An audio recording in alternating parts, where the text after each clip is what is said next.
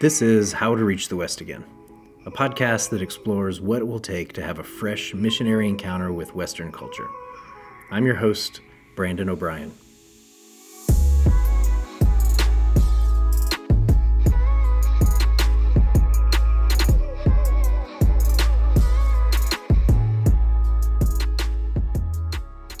Our time together each week begins with an explanation from Tim Keller about one of 6 essential elements of a missionary encounter.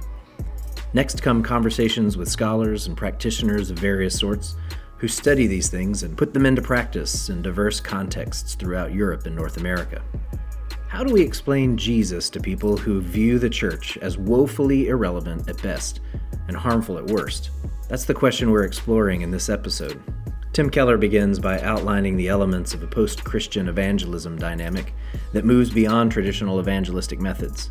This work, he concludes, will be the work of ordinary Christians through personal relationships, supported by churches that create a variety of spaces for preaching, teaching, and dialogue. Our 2 guests illustrate what these efforts can look like. René Bruel, a pastor in Rome, gives us great examples of how his church attracts non-Christians through fellowship and friendship that demonstrates the power of the gospel when people run up against the limitations of the cultural narratives they live by. Next, Lisa Fields, an apologist and founder of the Jude 3 Project, explains how she equips churches to address the unique apologetic questions raised by Christians of African descent. First, here's Tim Keller.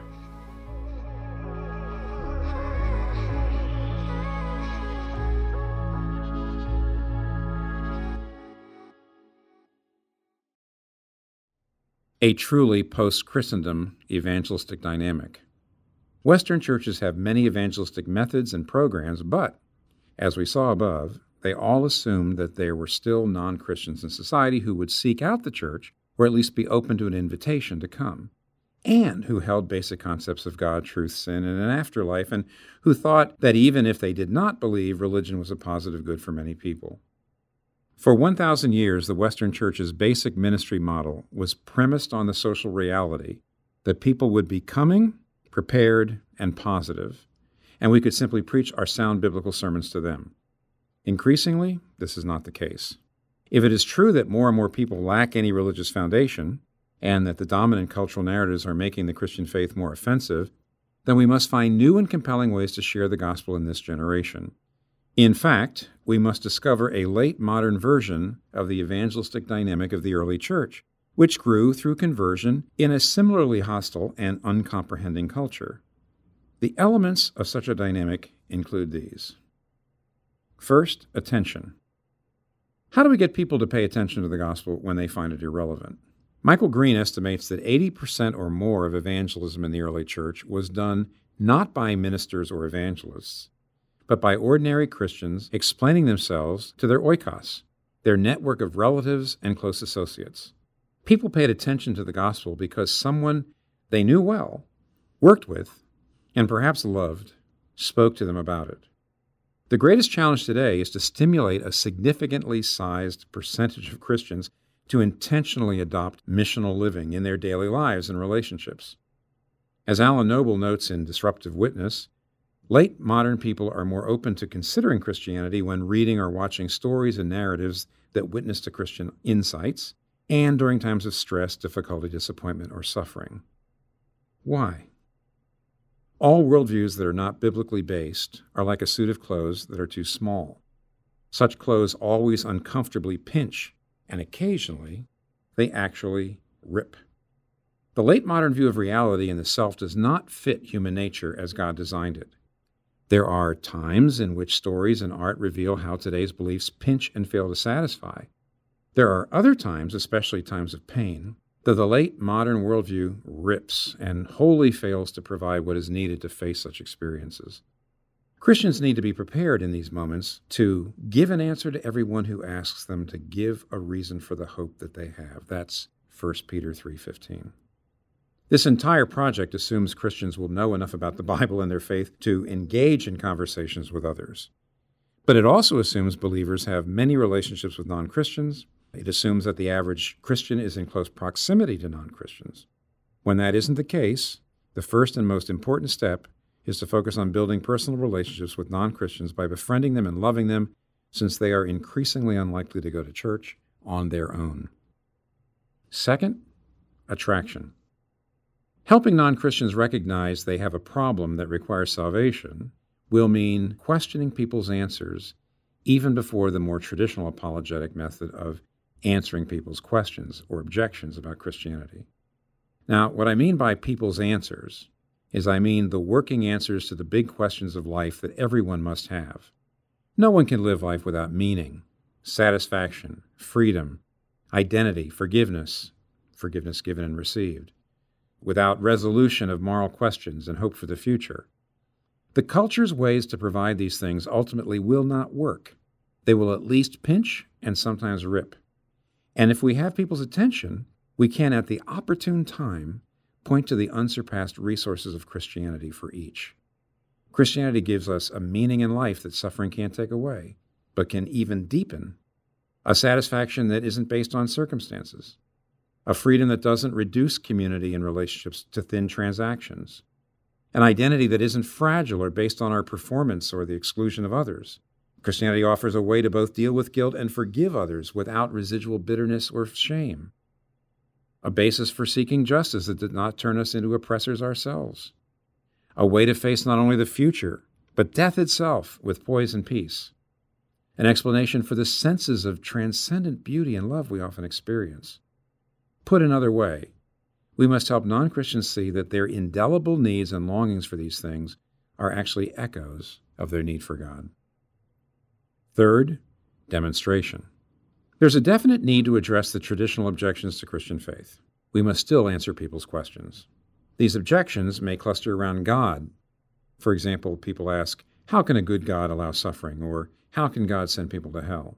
Or they may cluster around the Bible, whether it's historically reliable or compatible with science.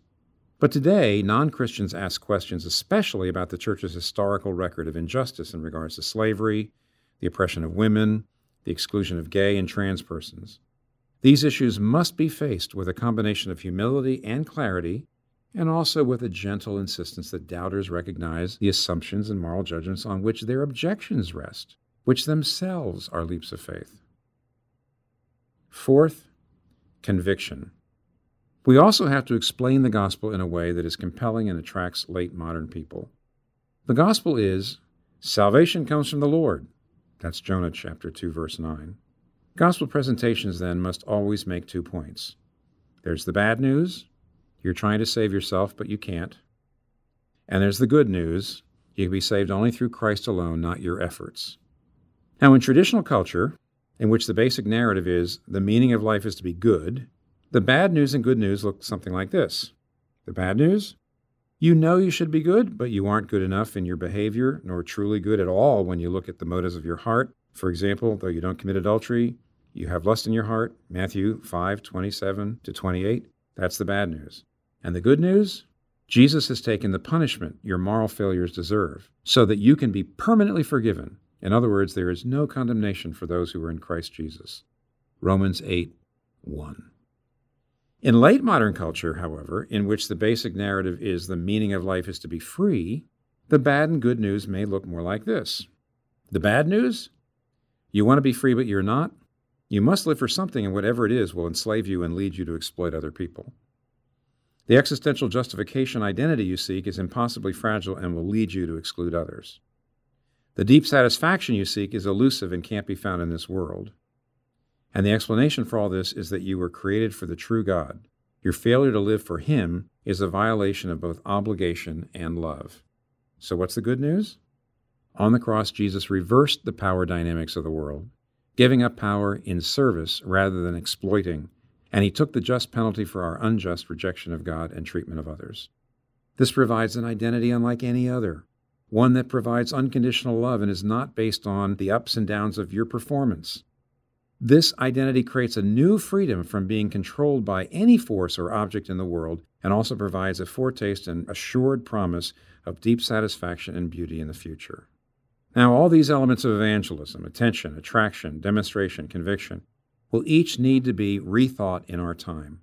Attention and attraction will be largely accomplished by Christians in their personal relationships, which we have said means that Christians must have deep relationships with non-Christians, and this must be done in a culture in which all face-to-face relationships are thinning out.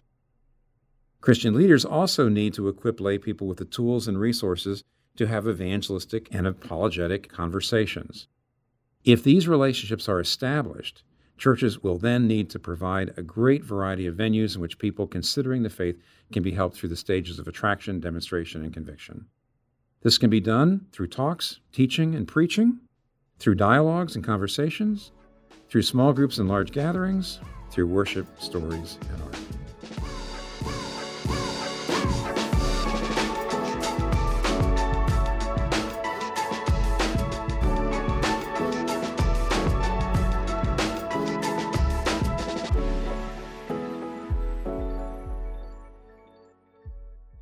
Being in Rome, the main question people have when it comes to Christianity doesn't really center about God. For example, is there a God, or how can there be a good God if there is suffering?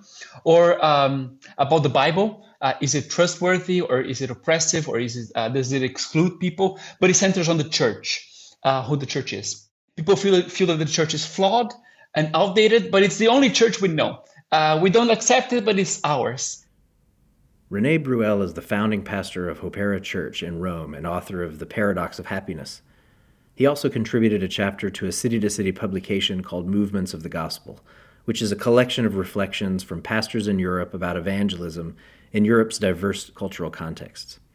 As René explains, the Roman Catholic Church presents unique apologetic challenges for young Italians. For a couple of generations now, most Italians have detached from the church. They see some utility for it, almost like a public utility. Like it's good to have cemeteries when I die. It's good to have the church when I get married. But they don't see much of the relevance for them right now. And they see an outdated model when it comes to sexuality and how it plays out in the scandals of priests who abuse people or have double lives.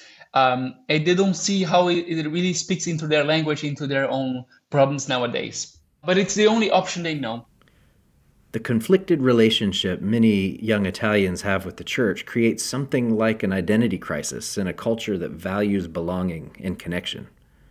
Yes, I would say that here in Italy, there is a combination of the Western individualism that you find in other places, mixed with a sense of communal identity, a more collective approach to life that gives a lot of emphasis on relationships, on being part of a group, being part of your family, staying loyal to your hometown and home region.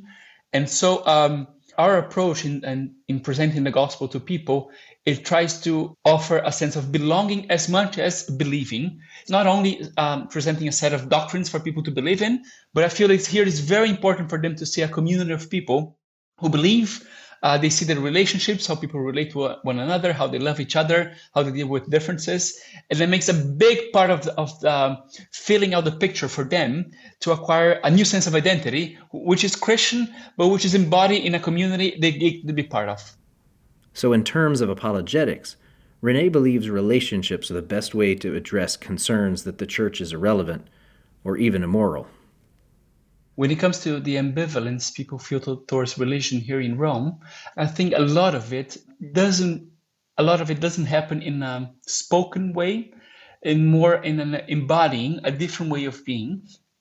Church which functions in a different way, in which they see, for example, younger people attending it. And I remember a person saying, church isn't just for old people and people down on their luck, or who are poor or who are disabled. And they see a group of people who looks, in a sense, normal, who has a different liveliness to it, a different sense of love and joy in them. And a lot of it doesn't get really spoken, but then you embody it. And then people start asking questions like, why is that this thing that seems to happen in this way? And so they begin to ask questions. It's a beautiful thing because they're curious at the same time. They're puzzled. They don't have categories to deal with what they're encountering, right? At the same time, then they see the beauty of the church, people worshiping and people accepting them and loving them. And it's they almost go beyond the cognitive process in terms of explaining things and giving categories to things. But they're trying to embody a worshiping community, a witnessing community for people. And they get to see that. And they often get captivated by that. To what degree do you see people kind of consciously recognizing the limitations of the frameworks that they have kind of inherited, either from a sort of nominal association with the church, kind of broader cultural expectations, or those secularizing kind of modern efforts to rebuild?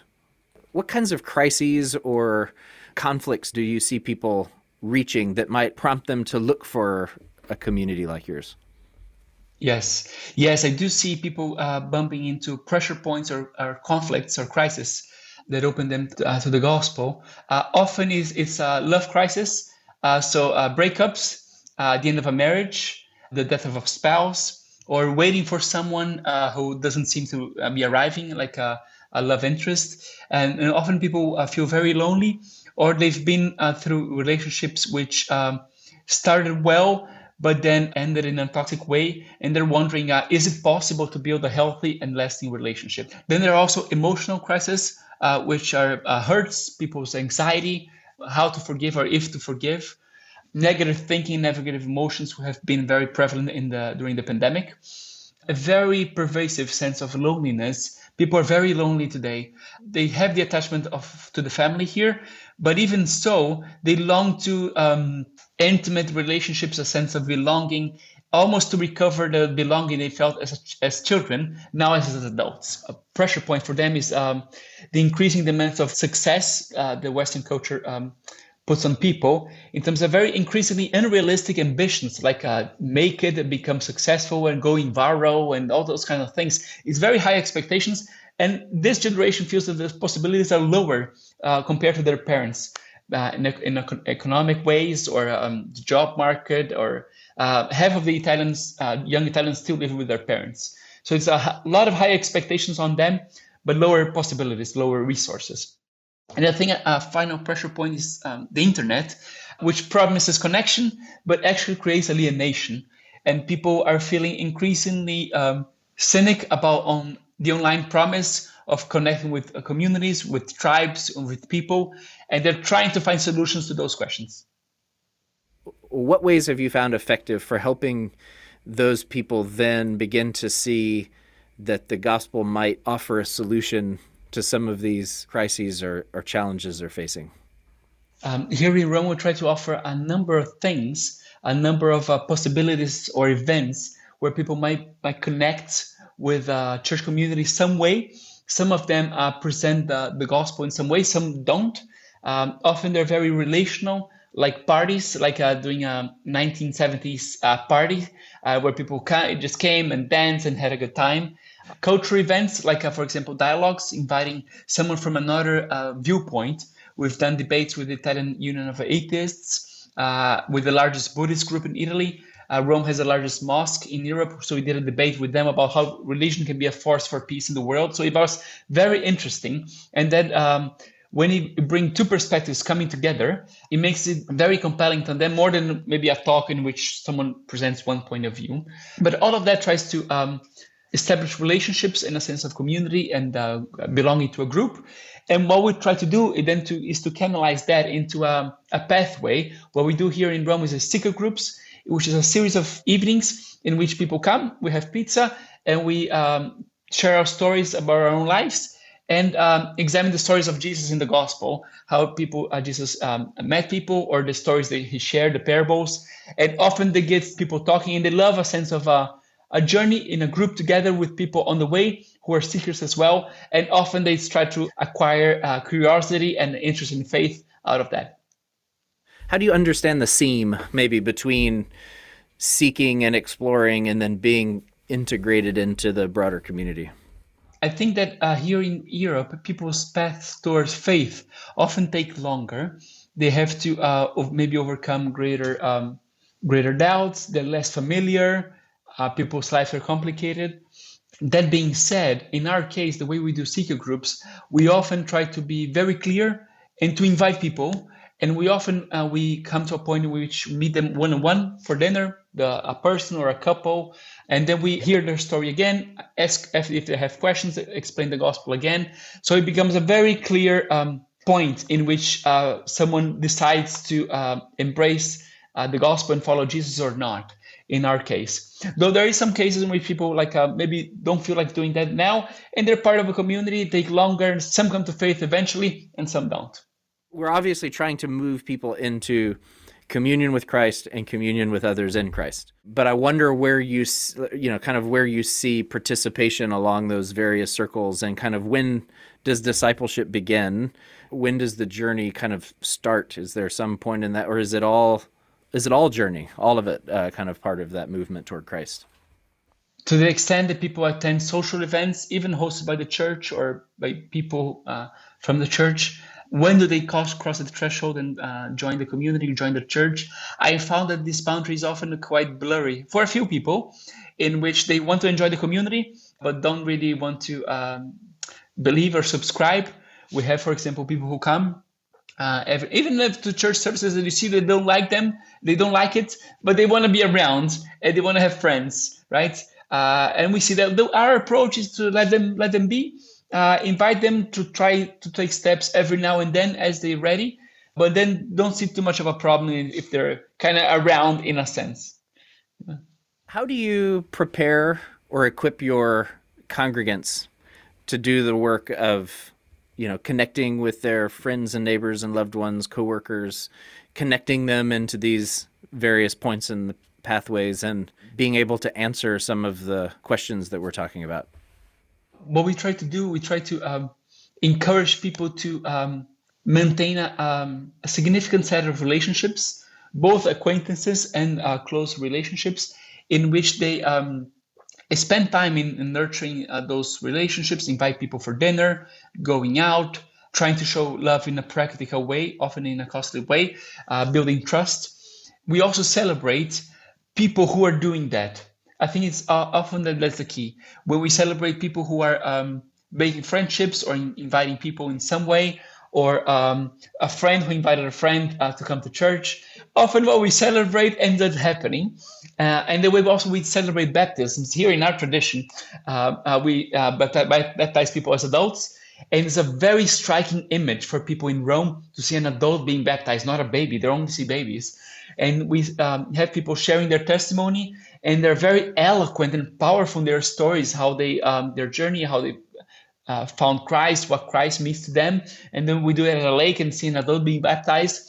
So these moments of celebrating the beginning of Christian life often sparks curiosity in people. And they say, oh, what's this? What has this person found? Maybe there's something for me here as well. What considerations do you make in your preaching, or are there particular strategies that you use in your preaching to try to connect with crises people are feeling that we talked about earlier, the sense of loneliness or disappointment in their career or the things? How do you use your preaching to kind of connect people to those broader cultural experiences and concerns? I think preaching is it can be very powerful when we try to identify with people, even if you feel that they're going through very hard things, very strange things for us, to not talk to them as if you are going through that and that's bad, that's there's a stigma around it, but try to really put ourselves in their shoes and saying, oh, maybe some of us here are dealing with anxiety or think about a friendship which disintegrated, or a love relationship, and really try to put themselves in their shoes. And people feel like, oh, this person made the effort to feel what I'm feeling, and there's no stigma, even if there would be stigma in a church setting in a sense. So I think there's a very powerful, and when we acknowledge the different states people are at, and if people don't believe, or if they have doubts, or if they're not sure if they believe, and we acknowledge that, and it's no problem, people often feel included and they lean forward instead of taking a step back and not and feeling like, oh, I'm being here talked down to, I'm being judged, and I think this is often a big part of it.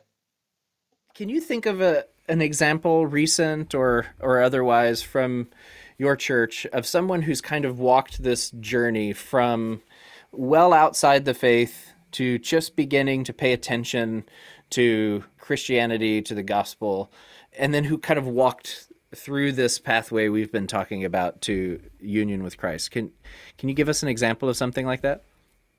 Yes, I can share an example that happened in my own building and my own floor. It was started with a girl from Spain called Paula. She actually, someone first witnessed to her when she lived in Spain, in Valencia, and she was an atheist. At university, someone shared the gospel with her, and she became a Christian. She moved to Rome as a fresh Christian, moved here and joined our church. She started working for one of the UN's organizations, the Food and Agriculture Organization here in Rome. And she moved to the apartment just across mine in our building, where there lived an Italian woman and a French woman. And then she started sharing with them. And they were my neighbors. I used to greet them in the elevator, but didn't really take the conversation very far. Often just like, how's it going? Good, have a good day. But then Paolo started witnessing to them. And they started coming to church, the three of them together. And then as they came, they also started attending the secret group we have in our own home. And they often came with slippers just across the hall. And we had secret groups with them. And Paula, and then Mireille, and then Roberta, the three of them came to faith. And it was a beautiful thing. One day I came off the elevator, and there was worshiping music from our church coming from their apartment. I said, "This is a beautiful picture. Like the fifth floor is covered, right, from our apartment and theirs. It's reached." And it was a beautiful way of seeing how people, one came from an atheist background. Mireille was French and had kind of melting pot of influence of yoga and then maybe some esoteric things, and then Roberta from a traditional Catholic family, but then the three of them came to faith and coming to church together. I think it was one picture of what happened here, and would love to have happen all over Rome, other buildings, and all over the global cities of the world. I asked Rene if he had stumbled into any particular surprises in ministry. His answer summarized nicely an important theme of our conversation: the value of being seen and feeling a sense of belonging. One surprise we discovered here in Rome, is that often unofficial ministry counts more than official ministry. That is, people want to be invited for dinner. They want to be ministered around the table. If you invite them for a Bible study group or for a church event, or something that has a little bit of sense of being official or organized, it doesn't count. It counts if it is perceived as spontaneous. Oh, you're taking an interest in me, you invited me for dinner, and then we talk pretty much about the same things. But they feel like seen, invited, appreciated, not one in a group of many, but seen and appreciated for who they are and being invited as individuals. We noted in a previous episode that none of us lives in the West generically. We all live in a particular place, like Rome, where features of Western culture, such as individualism, are clearly at work, but are modulated into a different key by local histories and social realities. But we can get even more specific and local still. Even within one particular place, there live different peoples and populations. The parts of the dominant Western narratives that pinch and rip for majority culture people may sit differently with minority culture people. I spoke with Lisa Fields to understand better in what ways the cultural narratives of the West pinch and rip for people of African descent. Lisa is a sought-after apologist and the founder of the Jude 3 Project, an organization that equips church leaders and lay people in apologetics. Our conversation had less to do with evangelizing secular people and more to do with addressing the concerns that drive young Christians away from the faith. This is a crucial ministry for churches as well, and one that lives along the seam of evangelism and discipleship. Lisa describes her work in this way. We try to equip churches and lay people in apologetics. We do that through a number of ways, through podcasts, through conferences, through curriculum, online courses, and mini-series we have on social media, and our HBCU tour, Historically Black Colleges and University tour. So we're helping equip Christians to know what they believe and why in order to live it out and to be able to engage skeptics. And so we think the church is our primary service, because oftentimes when you're engaging skeptics, they'll be like, man, that's good. You know, we do forums on college campuses. Where can I go to church? And you want to point them to a church that's healthy enough to be able to handle questions, that are going to treat them with care, that are open to their questions. And not a lot of churches are ready for that. And so we have to help the church get ready for the skeptic. You are specifically targeting those cultural issues, current issues, and intellectual struggles that face Black Christians specifically. What kinds of different or additional questions do you find yourself addressing a lot?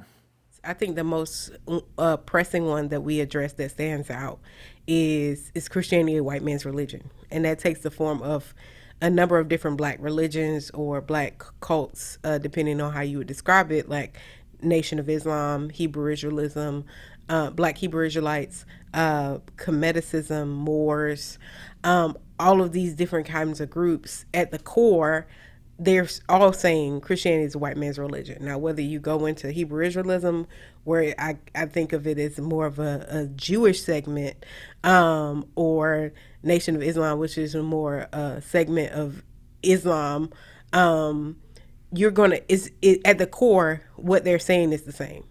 That Christianity is a white man's religion, and they need to find a faith that validates their identity. And so that's one of the most pressing things that we deal with.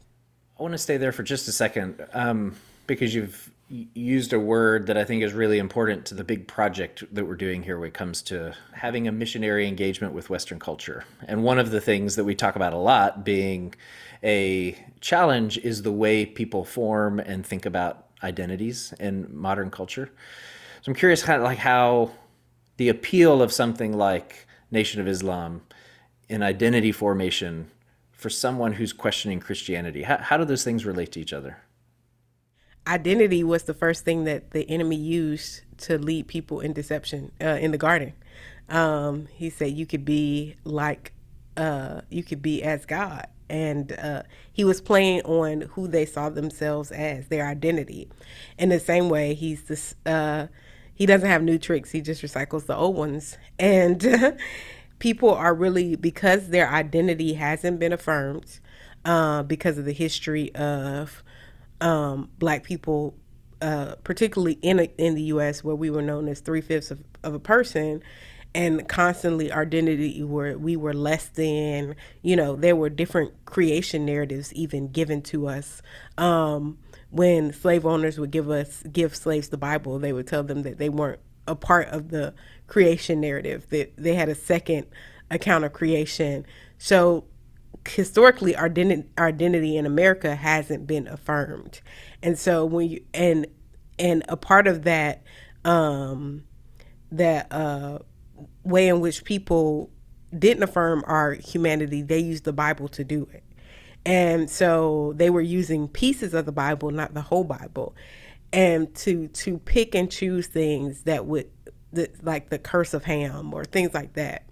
And so because of that, people look for a faith that's going to affirm them, that's going to say that they are human, to give them identity. And if people don't treat you like you're human, you don't want their faith. So geographically, Black Americans are part of the West, but their relationship and experience within the Western story is unique. So I'm curious how you would describe the relationship between people of African descent in the U.S. or abroad to the sort of bigger story of the Western world. Yeah, I think it's a very complicated relationship. One, because we were kidnapped and brought over here as slaves against our will, and so that creates obviously conflict between this dominant West culture, and it creates conflict between how we view the faith of those who have the dominant culture. Part of the way we think about the missionary encounter with the West is addressing some of these cultural narratives that modern secular culture has been trying to shape us to conform to. We've become pretty familiar, I think, with the narratives that relate to kind of majority Western culture. Are there particular narratives among Black Americans, for example, that create different apologetic questions or evangelistic obstacles? You know, I had a student at a historically Black college and university come to me and wanted to know, like, did God even care about injustice? Because of the ways he's seen forgiveness preached. And he thought the concept of forgiveness, the way he had heard it, would be a way in which people can kind of scapegoat justice. So he was really struggling with the faith because of that. Like, should I trust a God who doesn't care about injustice? He just wants me to forgive those who do wrong. And it's like, that's a part of the apologetic we have to wrestle with. God does care about injustice, so much so that he sent his son to die. But that doesn't negate the fact that we are to fight for justice on earth. You know, you can't read the Old Testament without stumbling upon passage about how God cares about those who have been treated unjustly. Proverbs is full of proverbs that tell about God's heart for those who have been treated unjustly. And so I think it is a poor reading sometimes in the West to glaze over how God feels about injustice. And so that's another major apologetic question that is pressing in the African American community.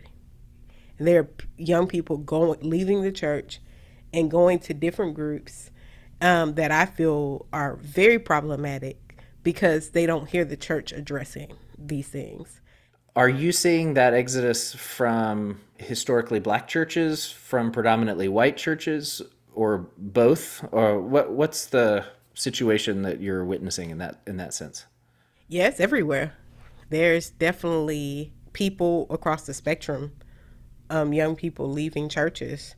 It may come as a surprise to hear that there are young Black Christians leaving historically Black churches because they're not addressing these issues, when I might have assumed that Black churches have been addressing these issues for a while. So can you maybe give me some context on that? Why are millennial and Gen Z Christians not hearing what they need to hear in the churches that they're growing up in?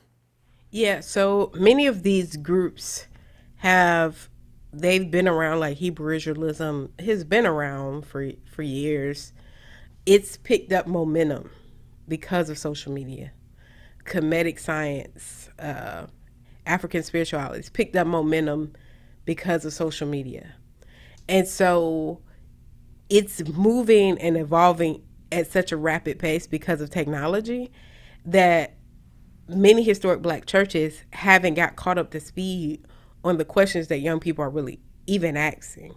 And that's why us equipping the church is so important. We want to help them stop the bleeding, but many of them don't even have any context for the question. Because they're like, I could tell you about, pictures of white Jesus and stuff broader, but when you go deep into the weeds of these doctrinal things that these other groups are talking about, they're just like not aware of it.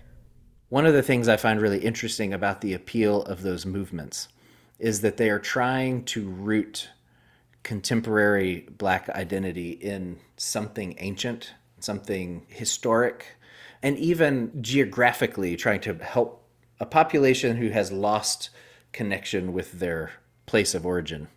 Is there a way to leverage that impulse of trying to be rooted in something in the evangelistic work, apologetic work that you're doing? Yeah. It's funny because I think, as you were saying, a lot of Americans, majority culture, are so tethered to American identity that they don't care about necessarily whether they're Scottish or whatever part of Europe, because they've been so tethered to American identity. But for them, the American identity is a quote unquote success story for majority culture. But for many African Americans, it hasn't been that same success story. And because it seems like a place where, for many, majority culture thrives and minority culture doesn't thrive. Many African Americans want to tether themselves to our identity where there's power, prominence, prosperity, all the things that the quote unquote American dream promises for the majority culture. Many minorities are seeking that, something to connect themselves to for their culture. Even now, Ancestry.com and all these things are big things. So anybody could trace their history for the most part, or their family tree, but it's not so simple for African Americans. I think understanding that helps give a little bit of empathy to those who are reaching to know, hey, people want to connect. And I mean, biblically, you see that your genealogy is so important. You know, many books of the Bible start with genealogies or have long genealogies because ancestry and history mattered. And if it was so significant for it to be documented in the scripture, how much more does the human heart want to be connected or know their history? So one of the initiatives that I find really interesting that Jude 3 Project does is the HBCU tour. Evangelicals often think of universities as the places that people go to lose their faith. And so I think it's really great that you're targeting that context with these apologetic conversations. So can you tell us, kind of paint a picture for us of what that tour looks like and what you're trying to accomplish in the HBCU tours? Yeah, so our HBCU tour is and for those who don't know, it's historically Black colleges and universities. We seek to answer the question, is Christianity a white man's religion? We kept hearing from Black students, hey, I have friends walking away because of this. Can y'all help? So we was like, the majority culture at HBCU is African American students.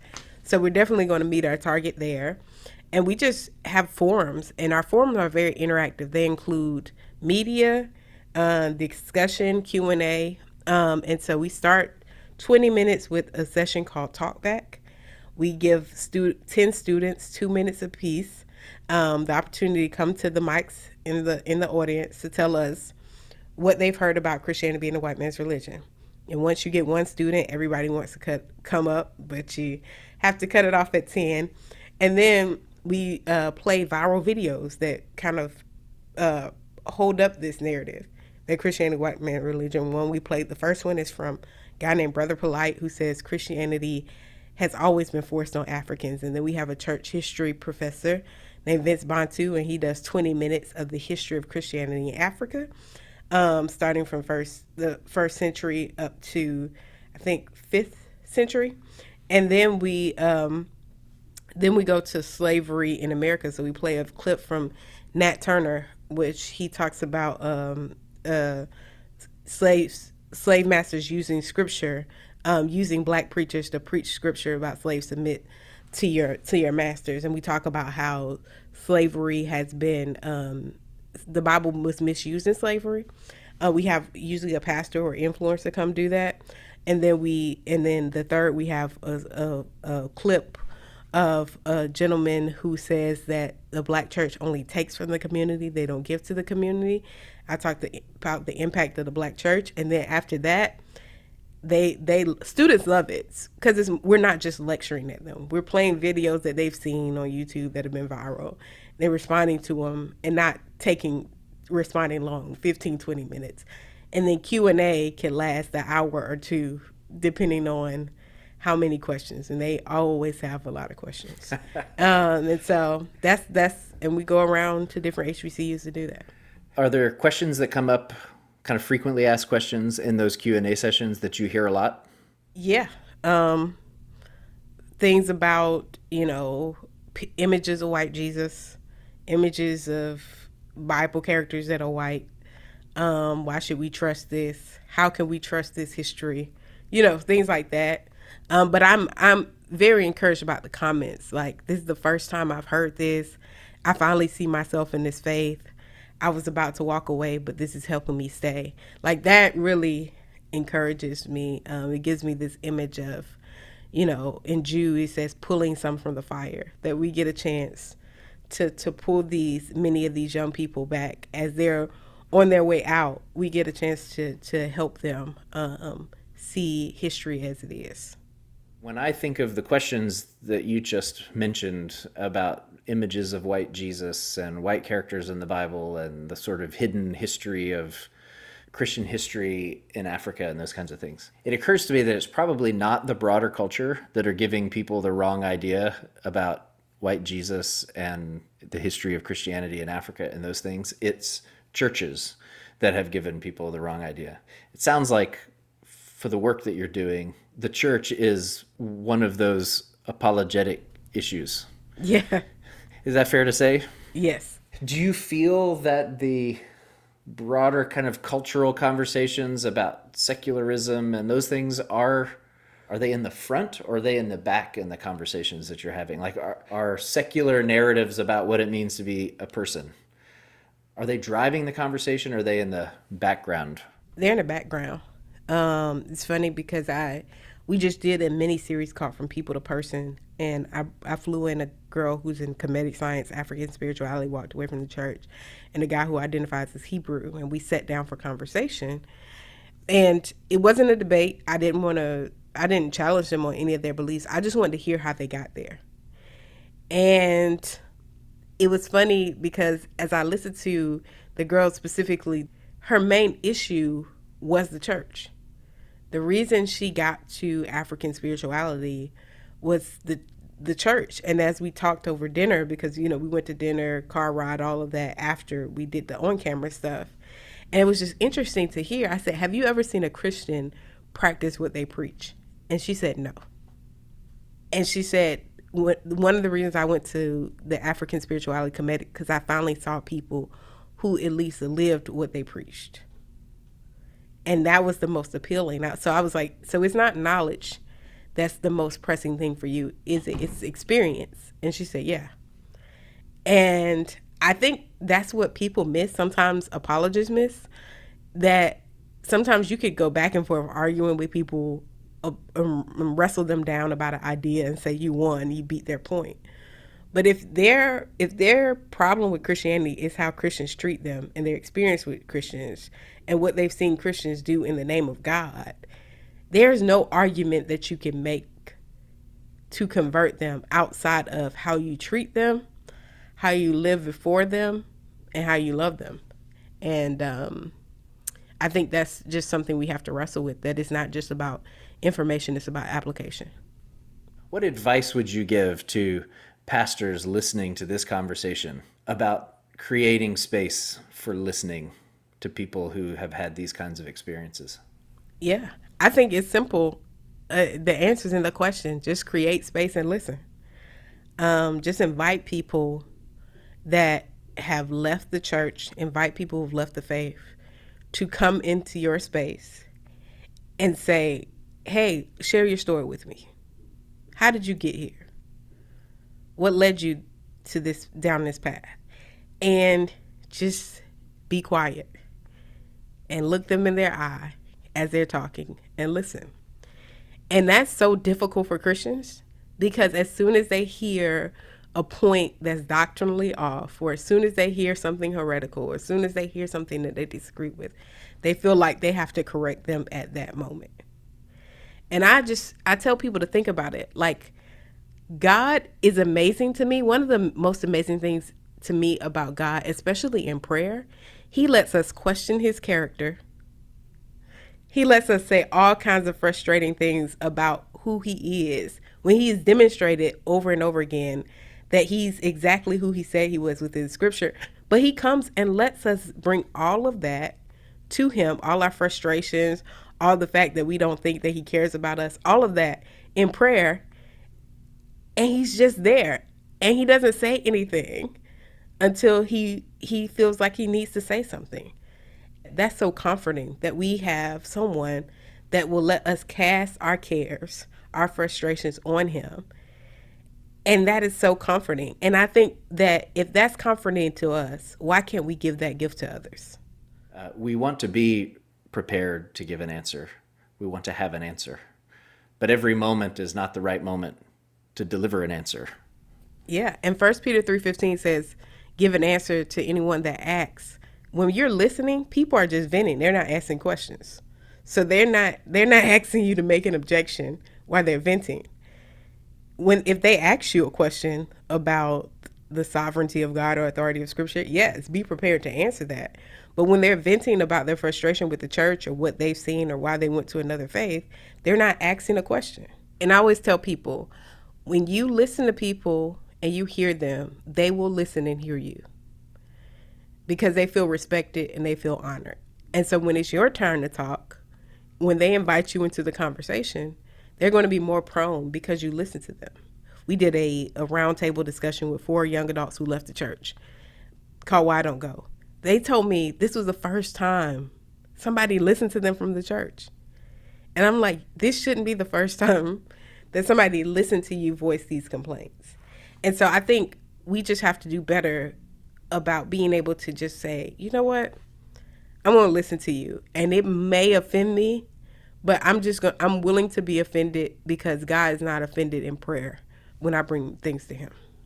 What advice would you give pastors, church leaders who are trying to be more sensitive to the sort of particular questions people are asking where they are, and create space for good dialogue? I think one of the most helpful things and underutilized things that churches do is anonymous surveys. When we did an apologetics class at my dad's church, my dad told me he wanted me to teach one, and I said, I want to do a survey first. I want to do an anonymous survey to see where people are at, to see what our doctrinal beliefs are versus what people actually believe. Because one of the things pastors don't realize is that usually people don't come to church for preaching. They come for worship. They come for children's ministry, community. If that's the last thing, it may be some disconnect between what's being communicated from the pulpit and what the people actually believe. And oftentimes they're not going to tell the pastor directly what they believe. So you have to create a space where they feel safe enough so you could gauge where they are. Because there's a tremendous gap oftentimes between the pew and the pulpit. And so I think an anonymous survey will help you gauge where people are, give them the openness to leave their questions or, send their questions somewhere on a Google form that it's not connected to an email, that they can submit questions and then go through it with your leadership team to see a systematized way where you could start answering some of these questions and start seeing the needs or where people are. They may have been in church all their life and don't know how to study the Bible. Or they may be really struggling with justice, but they're not going to necessarily feel comfortable to tell you that directly. So you create avenues where they could say it anonymously until they build up the courage to come directly to you. So I think those are some helpful next steps. We've been toggling in this series between the universal and the particular, from meta-level cultural trends and transitions to specific cultural contexts. Our focus this week has been even more granular. Renee and Lisa have encouraged us to think at the level of individuals who are part of communities and histories and changing contexts, to be sure, but individuals too with personal hopes and hurts. If you're listening to this on a walk or during a commute, I hope you'll take a few moments of silence to think about people near you who are hungry for informal ministry around the dinner table, where they can tell their stories to someone who's eager to listen. And come back next week. We have Sam Alberry and Ephraim Smith unpacking what it looks like for Christians to be committed to a category-defying social vision, especially as that pertains to our sexual ethics and our commitment to racial reconciliation and multi-ethnic ministry.